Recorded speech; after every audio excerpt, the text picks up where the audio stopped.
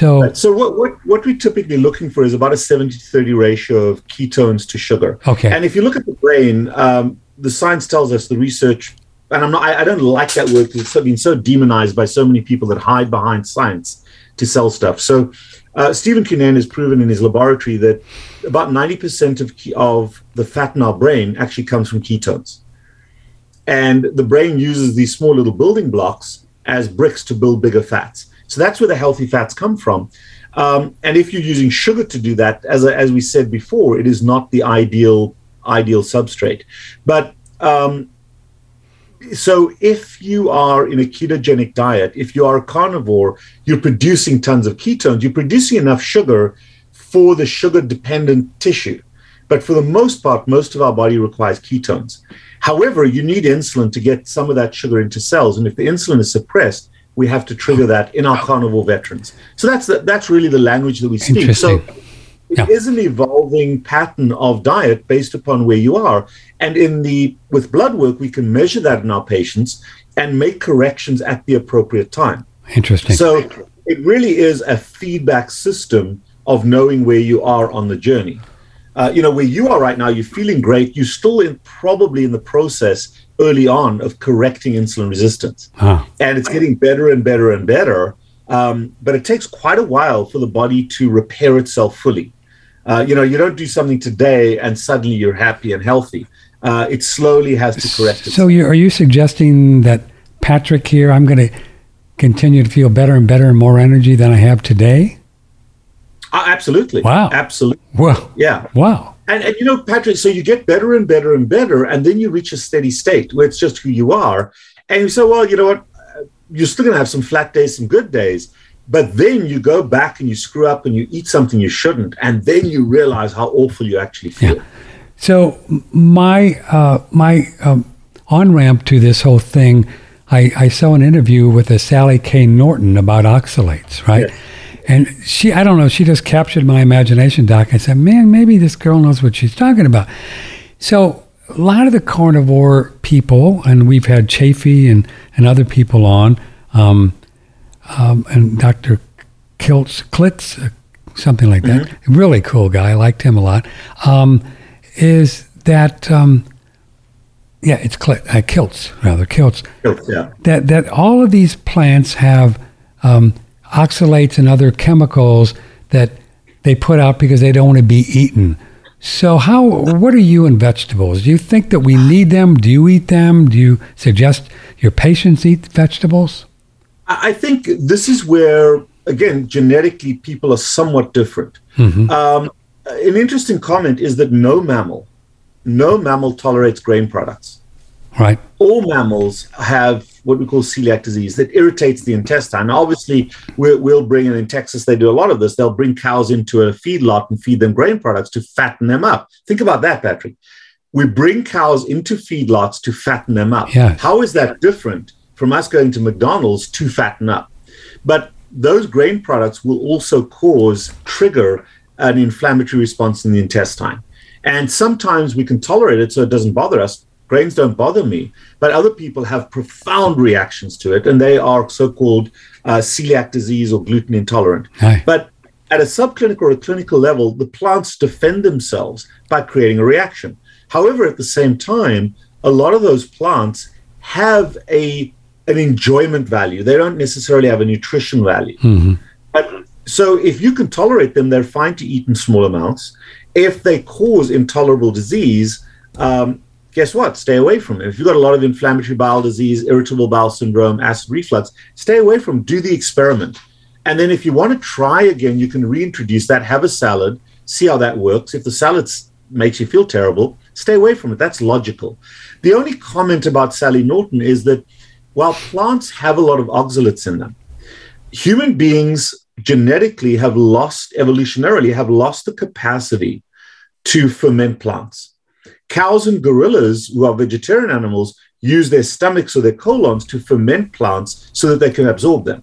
We use bacteria in our intestine, those animals do, to ferment the plants so they can absorb them. Human beings are enzyme digesters. In other words, our entire biology consists of using enzymes, not fermentation, to extract nutrition from our food. So a lot of those plants just pass through us unchanged. Yeah. And the oxalates go out with them. The primary source of oxalates in the human body, harmful, toxic oxalates, do not come from our diet, at least not directly. There's something called the Krebs cycle, which is the cycle where you turn sugar into energy. Okay? And as part of that, as one of the carrier molecules, we've got something called oxalic acid. And if you've got too much sugar coming in and too little ATP or AMP to pick it up on the other side, the body spins off those oxalates. And in the human body, the dangerous oxalates come from production by the liver when it's trying to handle sugar, particularly fructose, in excess. It does not come from the consumption of oxalates in large amounts from our food. Wow. Does that make sense? So, I know Sally Norton very well. I dispute some of the rationale. It's as easy to say, well, we're eating fat, therefore it clogs our arteries. There's a lot of oxalates in food, in plants, therefore it must be clogging our vessels. Because people, if I put people just on a pure fructose diet, the oxalic acid levels can go up, irrespective of no plant. So it is a production issue, not a consumption issue. Right. Having said which, there are extremely few plants that we eat that are natural. Really? Think about this. Human beings have hybridized plants to make them edible. And it's a beautiful study you can do. You can go to Dr. Google and just Google ancient grain, ancient watermelon, ancient banana. They were these, corn used to look like wheat, even more pathetic than wheat. And we hybridized it to produce bigger, more productive seeds. So there are very, very, very few foods that we eat in the plant kingdom that are natural, that are the way they grew in nature. Blueberries used to be tiny little things this big, sour. Yeah. Now we've hybridized them to be these big, juicy things. And they're not full of nutrients. They're just full of more sugar. Interesting. Can I get you to move to your right a little bit? I want you more in the center. Am I right? Yeah. Okay, there we go. Yeah, I was wondering which way to move with there. Dr. Robert Saivas, MD and PhD. The PhD, again, was in liver... Metabolism. Liver transplant, liver metabolism. Wow, so you really understand this. I'm trying to think about some of the questions that would be coming in if we were live, because we're recording this. I'm thinking, what about salmon? Is salmon a reason? It's got omega-3s, reasonable? Salmon, if you can tolerate, is one of the healthiest foods you can eat. So including marine food, including fish and seafood in your diet, if you tolerate, if you like it, is one of the healthiest things you can do. And while salmon is, wild-caught salmon is one of the healthiest things you can eat, even if you eat the farm-raised salmon, is it ideal? No. But if you can afford it, I'd rather you eat salmon of any kind than eat pasta, if that makes sense. And why is salmon good for you? I mean, there's so many people out there now talking about all these omega-3s aren't good for us, but... Well, because the human brain cannot exist without omega-3s. Okay. And I've got a little table right here on my desk. Okay. So if you look at wild pink salmon, it has around 740 milligrams.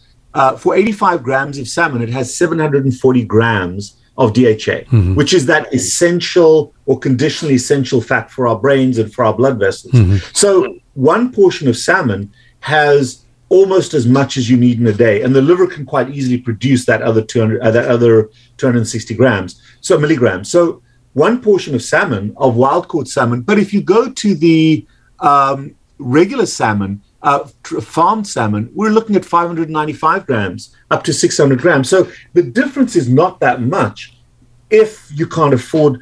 What I tell my patients is this: buy the healthiest, most naturally raised meat you can afford. Sure. But if you can't afford it, at least buy meat. Don't say, well, I can't afford meat, go and buy crap. Right. Does that make sense? Yeah, exactly.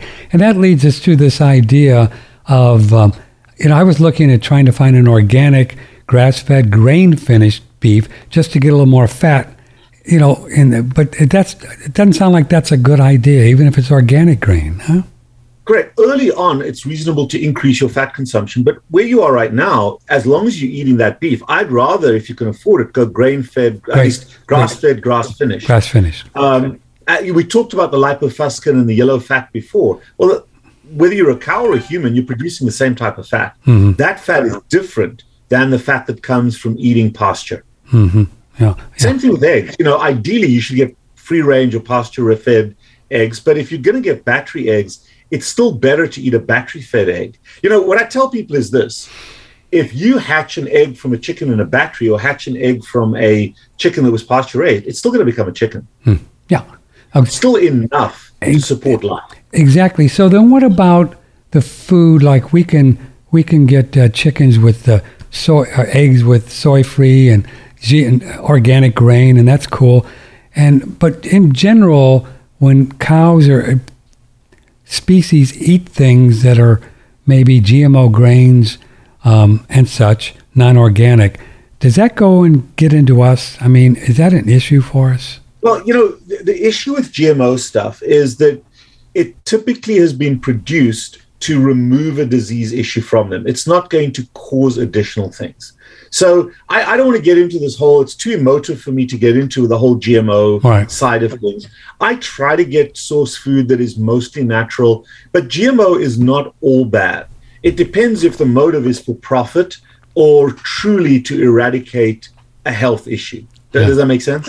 What about Seneff's work and the glyphosates and the sulfur cycle and all that, Stephanie Seneff? Right, and that's what I don't want to get into, because I think the trickle-down effect, the reality is this, Patrick, that if you can eliminate those things, it's fine. But for the most part, given what we're doing to the air quality, if you breathe, you're probably getting more crap in your lungs per breathful than you'll ever get in your food. That's right. Probably so.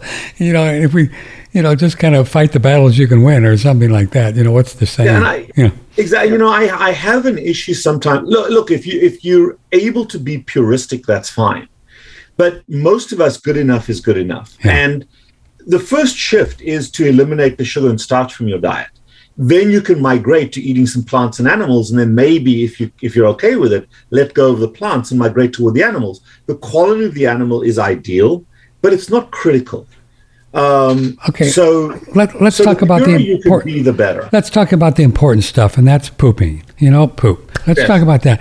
When I was doing really organic foods, a little bit of rice, a little fish, some baked potato, a little fruit, I would poop 2, 3, 4 times a day. I mean, it was just coming out, which is pretty good, I guess, because people say it's a good thing. But now, sometimes with just meat and eggs and butter and some goat's milk, maybe every other day, pooping. But you know what? I don't feel bad. If I was not pooping a lot, eating all this other stuff, so I guess the question is, with all those other things I was eating when I was pooping 3 times a day, it was just going back out. I mean, did I even need them?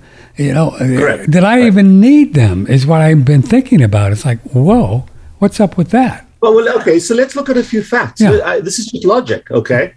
If you look at babies, you take 2 types of babies. You get formula-fed babies and breastfed babies. Right. Formula-fed babies poop much more often and much more voluminously than typically the breastfed babies. Oh, do they? They do. And one of the big differences between formula and breastfed, again, this is where humans have said, aha, we know more than God and nature, because ideally formula should be as close to breast milk as it can possibly be. Right. Because breast milk is there for a reason. It's the healthiest food a baby can eat. And I don't think there's any argument there. But what we've done is we said, okay, let's take formula and make it better. So what did we do with formula in our wisdom? We took saturated fat out. We lessened the protein. We increased the carbohydrates. And we added something to formula that does not exist in breast milk. Oh. You know what that is? No. Fiber. There is no fiber. There is no fiber in breast milk. So if fiber was necessary for the human intestine, then every baby should explode. Wow. And there's no fiber in meat, right? There's no fiber in meat. There's no fiber in meat. So what we've done is we've added fiber to babies' formula, because in our wisdom as humans, we think we're better than nature and God, and we have added fiber in because it's necessary. Well, fiber does help you to poop. It helps cows and gorillas to poop. But if you're a lion or a pure carnivore, fat, salt, and water make very healthy poops. Now, let's look at humans when they're older. The human small intestine is the longest small intestine in the animal kingdom.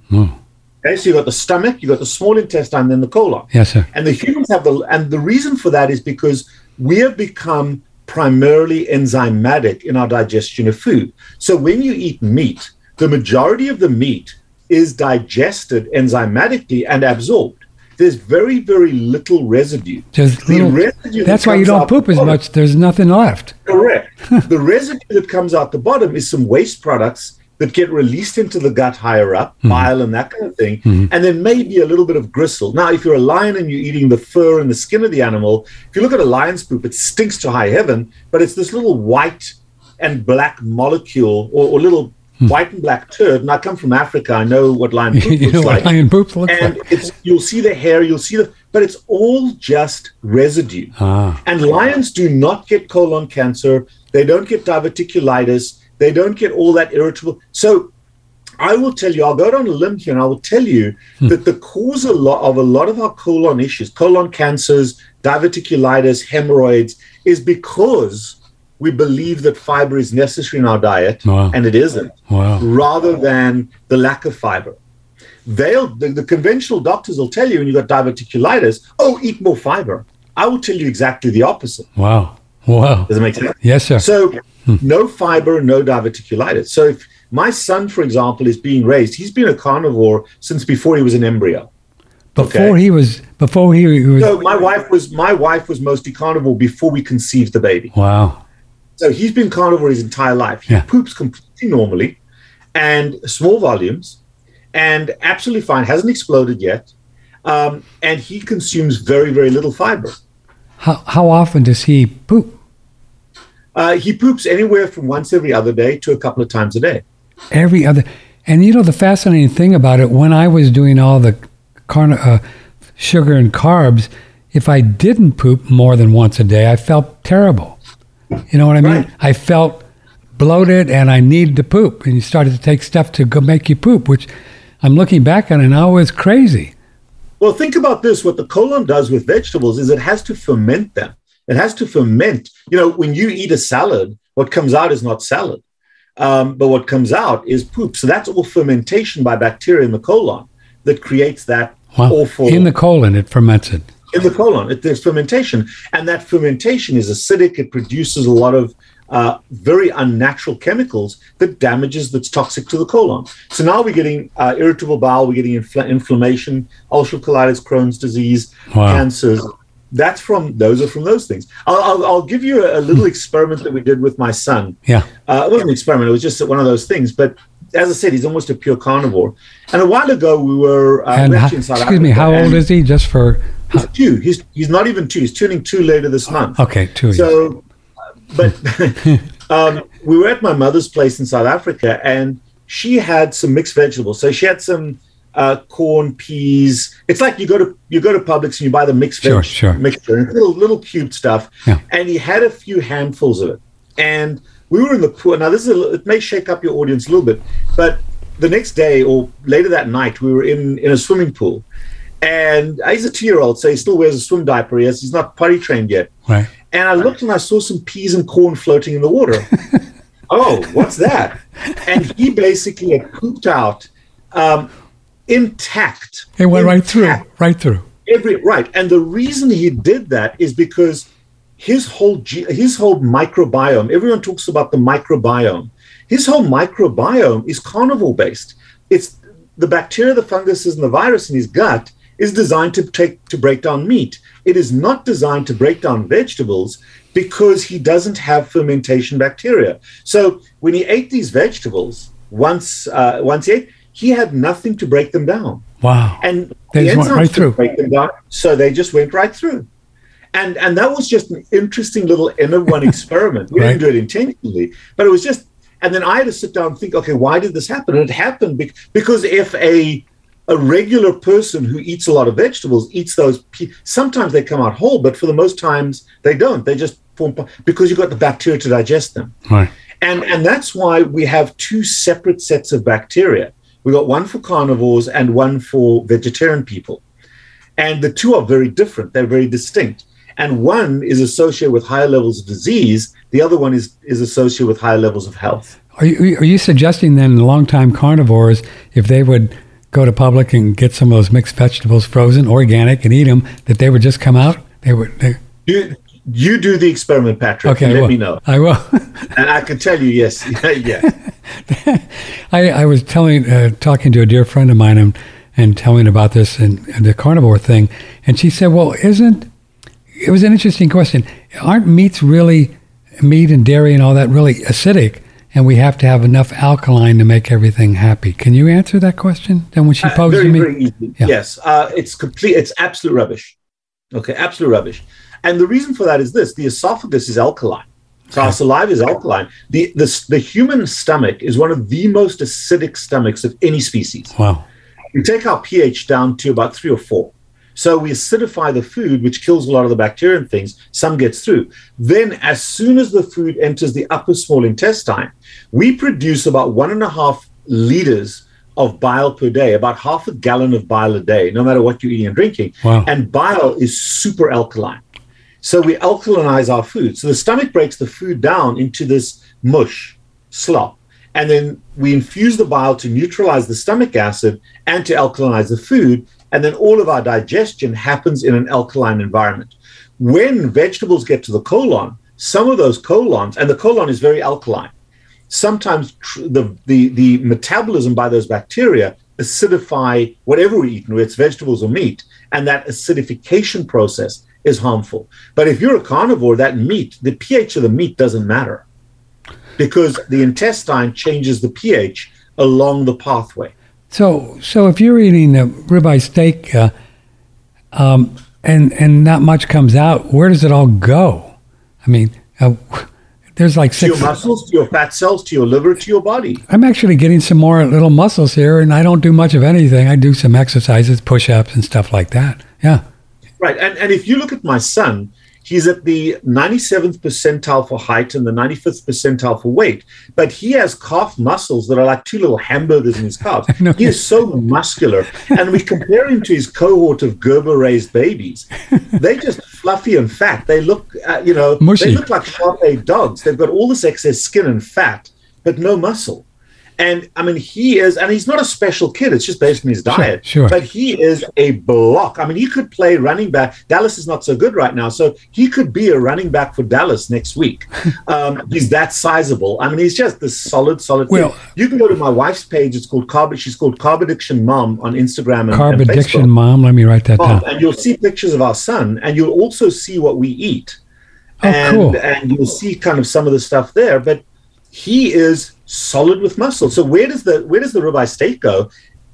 Get buck naked in the mirror. That's where it went. That's where. Everything you see so is how do made you? by ribeye steak. How does he chew it up? Do you do like some of the animals do it? You chew it and put it in his mouth? Or? He's had a full set of teeth since 10 months of age because your wait, teeth. Wait. He's got a full set of teeth at 2 years old? Yeah, no, he had them at 10 months. By 10 months, he had all 20 of his teeth. Whoa. Is that unusual? Which is the first baby step. Is that unusual? It's much earlier. Now, some kids will have a few teeth, but his cohort, when he had a full set of a full mouthful of teeth, a lot of his peers, same age, had maybe their front teeth or maybe their bottom teeth. Mm-hmm. But because if you're drinking milk and eating Gerber products all day long, you don't need teeth. So but he needed teeth. What did you give him early on besides breast milk? Did you start introducing meat? At 4 months of age, he ate his first piece of ribeye steak and basically eats everything I eat. So, I mean, when last did you see a 2-year-old eat oysters and mussels and, he'll eat everything. He eats liver. He doesn't like his liver so much. His mom always jests with because I like liver. But he'll eat everything. He eats everything we eat. And how long did he breastfed? No, that was an issue. My wife was unable to breastfeed for very long, so he breastfed for 6 weeks, and it was a challenge. So we actually imported because breast milk in America is basically baby milkshake. It is not good for babies. So we actually imported our milk from Europe And on my wife's page, you can see that. So, but by 4 months, he was starting to eat meat. So if your wife was carnivore, in theory, a great diet, how come she couldn't breastfeed longer? Did you figure that out? She's had surgeries on her breast that preclude her adequately producing breast milk. So, and she's very public about that, which is one of the things she was very sad about, and actually had quite bad postpartum depression because of it. Mm-hmm. But we did the best we could to keep him healthy. So we still believe that breast milk is the best. If you can't for social reasons or for physical reasons, there are surrogates. And so we found that, but we also started feeding him very early. And now the other thing also that may disgust a lot of people, Patrick, but you asked, how does he eat? Now, for several months, he didn't have teeth. So we would pre-chew his food and give it to him. Guess what he's getting? He's getting all my enzymes. He's getting all my bacteria. And everywhere in the world, that's what animals do. That's what animals do. Yeah, I've seen videos. They do it. Yeah, they do it. So, but that's disgusting. So, and instead, here, let's open up a can of Gerber and give him Gerber mush. And isn't it fascinating, this whole thing about the baby formula? And I was writing on my Facebook, it's better, just don't eat that stuff. Do something else. Absolutely. Just buy goat's milk or even cow's milk, organic cow's milk, Yeah. Do you think there's a big deal between pasteurized butter, pasteurized goat's milk, pasteurized cow's milk, and raw? Do you think it's a... I think that, the reason we pasteurized milk and other foods is because of the bacterial level. And in fact, Louis Pasteur worked with a disease called cowpox, which was a virus that occurred in the milk. Well, our days of that are long gone. As long as you buy a clean source of milk, raw is always best. I mean, I remember growing up in South Africa, my parents had some goats and some cows, and I'd be lying under the udder, literally milking it, that warm milk into my mouth. Not all the time, but that's what we had. It's even worse than that. So we've got the pasteurization. Is there a huge difference? Probably not. If you can access raw, it's ideal, but make sure you know where the source is. But pasteurized or raw is not as much an issue. America is one of the few countries where we take the milk out of the cow or the goat, and then we separate off the cream because fat is so bad for you. So whole milk in this country is not what came out of the cow.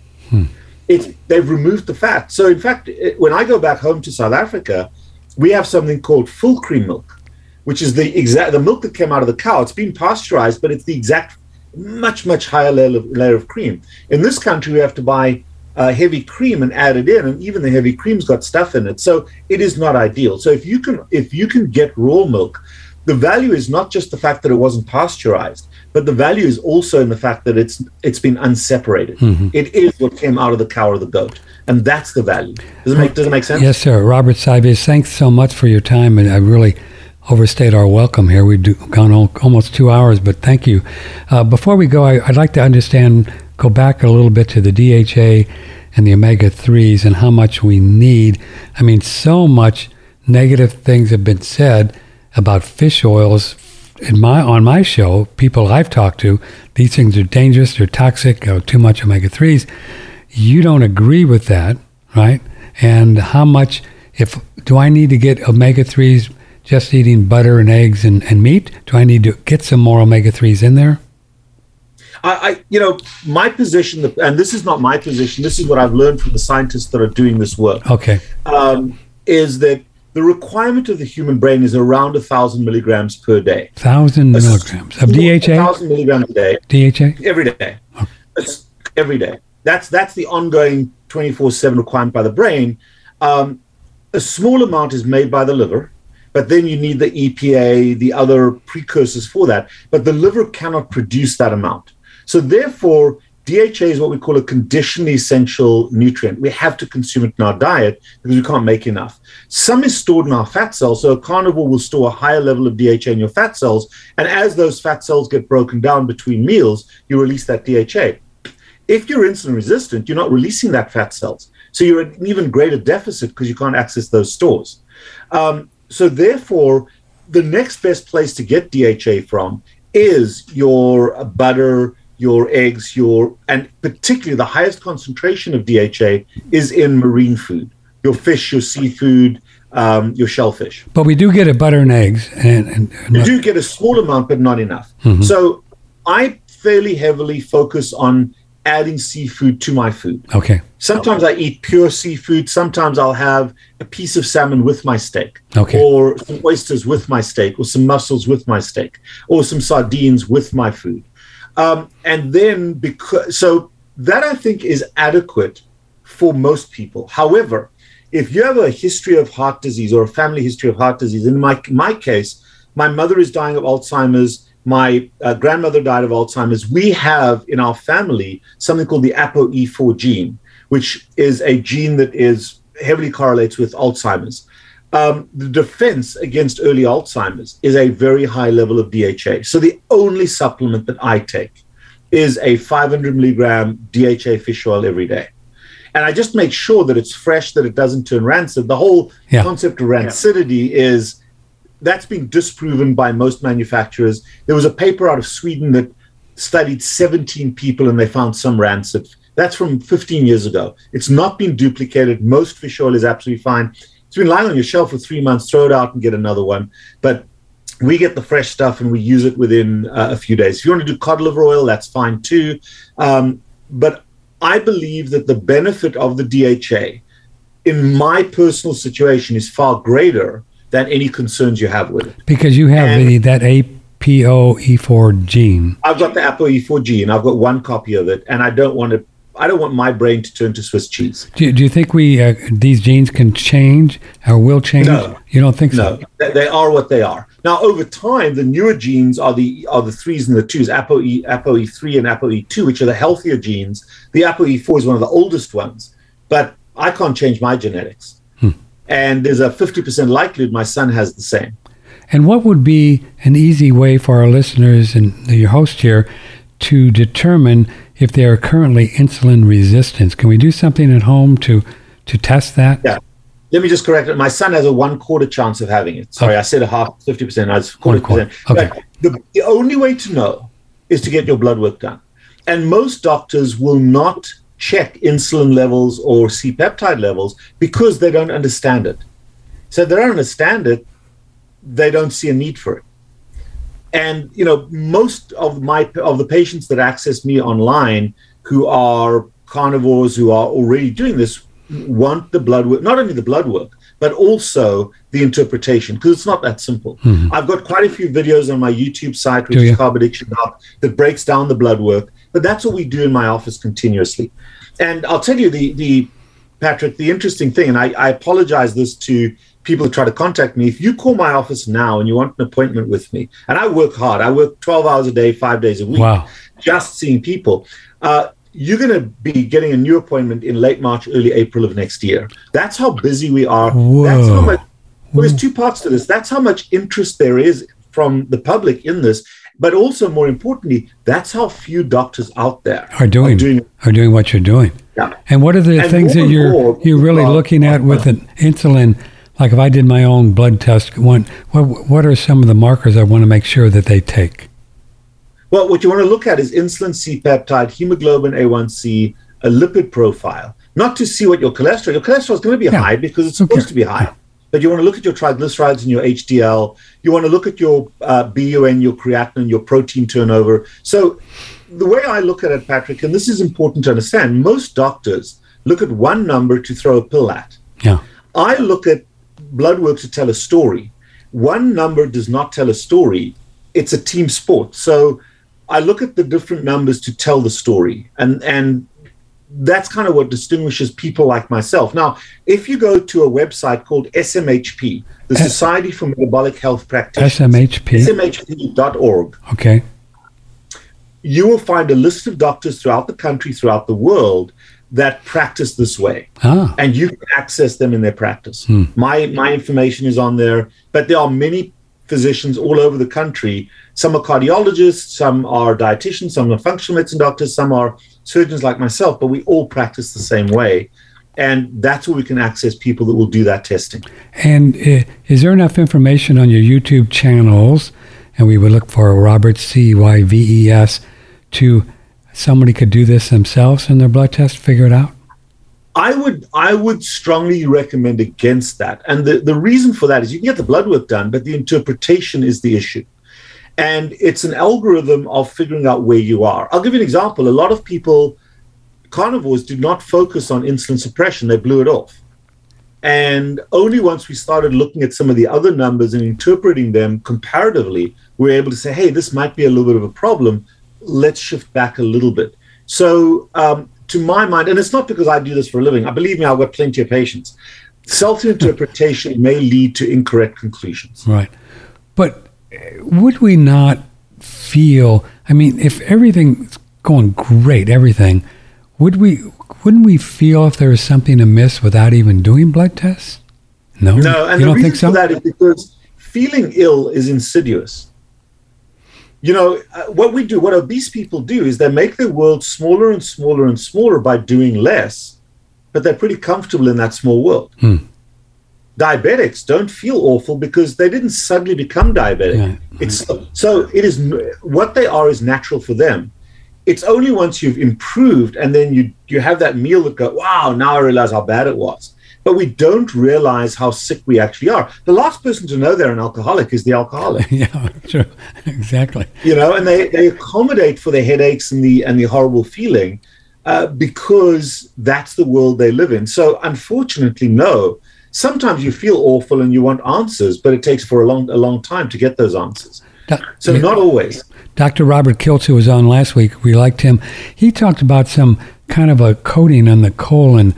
Do you know what he was talking about there? He had a word for it. Glycocalyx. Yeah. The glycocalyx or the glycobiome or so. Glycobiome. Okay, so it's a layer of mucus that the intestine secretes to protect itself from bacteria and other things. Wow. And it also has mucus that creates a gliding so that poop comes out easily. Really? Yeah. Otherwise, it's like sandpaper. So the entire saliva, if you look at your saliva, when you're not eating or drinking something, it's very thick, and that mucus is the same thing. And so that's what we get with a more meat-based, animal-based diet. Correct. It changes. That changes. It's there for everybody, but it changes its nature. Do you know what's so fascinating? Here we talked to you for 2 hours, and I really appreciate your time. But everything that you're saying, and the other carnivore docs we've talked to, is like 180 degrees from probably 95% of humanity today. I mean, correct. Doesn't that blow your mind? Wow. Well, if you go back a few thousand years ago, where we were still hunter-gatherers, yeah, I would say that 95% of people were aligned with us, and less than 5% were aligned the other way. So it's just it is what it is. But I'm not going to tell anybody they must or should or have to. I provide information, and the one thing that I encourage people to do is do the experiment. And like you've done the experiment for a few months and you're feeling great. If you didn't feel great, you'd abandon the experiment. Right. All right. But try it and see. Yeah. You know, the amazing thing for me is what most doctors do is that, okay, I've lost 100 pounds. I'm feeling better. I'm on no medications anymore. My blood pressure's better. My diabetes is gone. My cholesterol's high. So you're telling me it's a bad diet. Yeah. How has it affected your sleep? Because there's sometimes I'll go 3 or 4 hours in the middle of the night and I'm just wide awake. I don't feel tired. I'm just not thinking because I meditate. It's just like in the middle of the day. What's up with that? I think that's an important concept. So 2 changes. First of all, your quality of sleep improves significantly, but the quantity of required sleep decreases. Does it? So you may only need 5 or 6 hours of sleep, where before you were tired after 8. So the quality improves, especially if you lose a bit of weight, if you've got a weight problem. But the quality of sleep improves, therefore the amount decreases a little bit. But that's a slightly different for different people. Yeah. So I'm only 130 pounds. So before we go, how did you lose 100? You lost 100 pounds. What were you eating before and after? Do you you went to carnivore? No, this is over 23 years. So I was just over 300 pounds. I call myself 297 because fat people never get on the scale when they're really fat. But I know I was over 300. And I progressively removed carbohydrates from my diet. So this is 23 years ago, just after Atkins. So I was low carb, high protein for a long time. Lost a lot of weight with that, but felt like crap. Started adding in more fat about 20 years ago, about 15 years ago. And slowly, I'm carnivore not because necessarily it's so much healthier or better. I'm carnivore because it's simpler, easier, and I prefer to eat that way. Yeah. So the more important thing is to be on a ketogenic diet, eliminate the carbohydrates. And the more you migrate to carnivore, it has benefits, but they aren't just health benefits. They're also practical benefits. I got kind of annoyed at having to throw out old dead vegetables at the end of the week. And my dog won't eat a leftover salad, but he will eat a leftover hamburger. And I'm comfortable eating leftovers. So it had a pragmatic component to it. Plus, I love to eat this way. Yeah, it's pretty easy. I mean, I just have meat sitting in the fridge and cut off what I think I'm going to eat and, sear it, and I'm good, some eggs. Exactly right. Yeah. Exactly right. Do you think it's important to eat both parts of the eggs, the yellow and the whites? Absolutely. Okay. Yeah. I mean, you're not just going to eat the chicken. If you think about a chicken, what you're eating is the whole animal. Yeah. It's the best whole animal to eat. So, yeah, eat both. So, Dr. Cifus, what are you going to do this weekend? We're talking to you on Saturday morning. What kind of things do you do with your family on the weekend, during the weekend? Well, today I'm going out on a boating we've got some friends in town, so we're going boating today. The weekends are my downtime to spend with my son, to spend with my family, to have fun. Yeah. And while I work very hard, having fun is also very important from a mental health perspective. Yes, sir. Well, thank you for taking the time to do this. We're on a Saturday morning now, even though it's Monday when you are hearing this. So before we go, kind of give folks a layout of your website and your social so they can find you and your wife's work before we go. Yeah, I think the best place to access our content is on YouTube. We have a YouTube channel. It's called Carb Addiction Doc. Mm-hmm. And if you subscribe, it's free, but it helps us because I produce all the content for free. Okay. As a physician, I've chosen not to market anything. So if you see ads popping up, Google's getting paid, not Robert Cifus. I understand. We also have a TikTok, Facebook, and Instagram channel. My name is Carb Addiction Doc on all three venues. My wife is Carb Addiction Mom. And she posts pictures of what we eat, what we're doing. I tend to put more information out there because it's not about me. It's more about me with my doctor's hat on and my guide hat on. She's more about what we do in the family. Yeah. Do you have a lot of clients where you work with newborns like what you've done? I bet you do. Full spectrum. The ideal time to access a patient or for a person to access me is if you're thinking about having a baby. And spending a few months before you even try to get pregnant, conditioning your body, both male and female, but mostly the female, the mother, as healthy as you can be before you get pregnant. Yeah. And then we manage it through the pregnancy. We manage the mother and the baby, and then obviously we manage adults as well. It is ideal to be proactive rather than be 50 years old and awfully sick on 10 medications with an arrhythmia and now say, I want to get better. Right. Yes, we can help you to do that. We help a lot of people to do that, but being more proactive is much better. So with what's your diet? I keep having more questions. Sorry. Do you take any supplementation whatsoever in pills? Fish oil, 3 omega fatty acids, that's all. That's it. Nothing else. And then I make sure that I supplement with food. With food, yeah. Well, sir, thank you. You're very kind to spend all this time with us. I really had a good time talking to you, and have a nice weekend. Thank you. You too, Patrick. And hopefully this resonates with everybody. I think so. Take care of yourself. The best. All right, thank you, sir. Too. Bye-bye. Thanks for being on the show. Patrick Timpone, OneRadioNetwork.com. As I said, we recorded this puppy a couple days ago. I will see you tomorrow. We're going to talk with Santos Bonacci, who's really a fascinating fellow, talking about where we are, who we are, why we are, and a lot of spiritual concepts. I love you all very much. Thanks for being here. This is OneRadioNetwork.com. See you in the morning, 10 o'clock.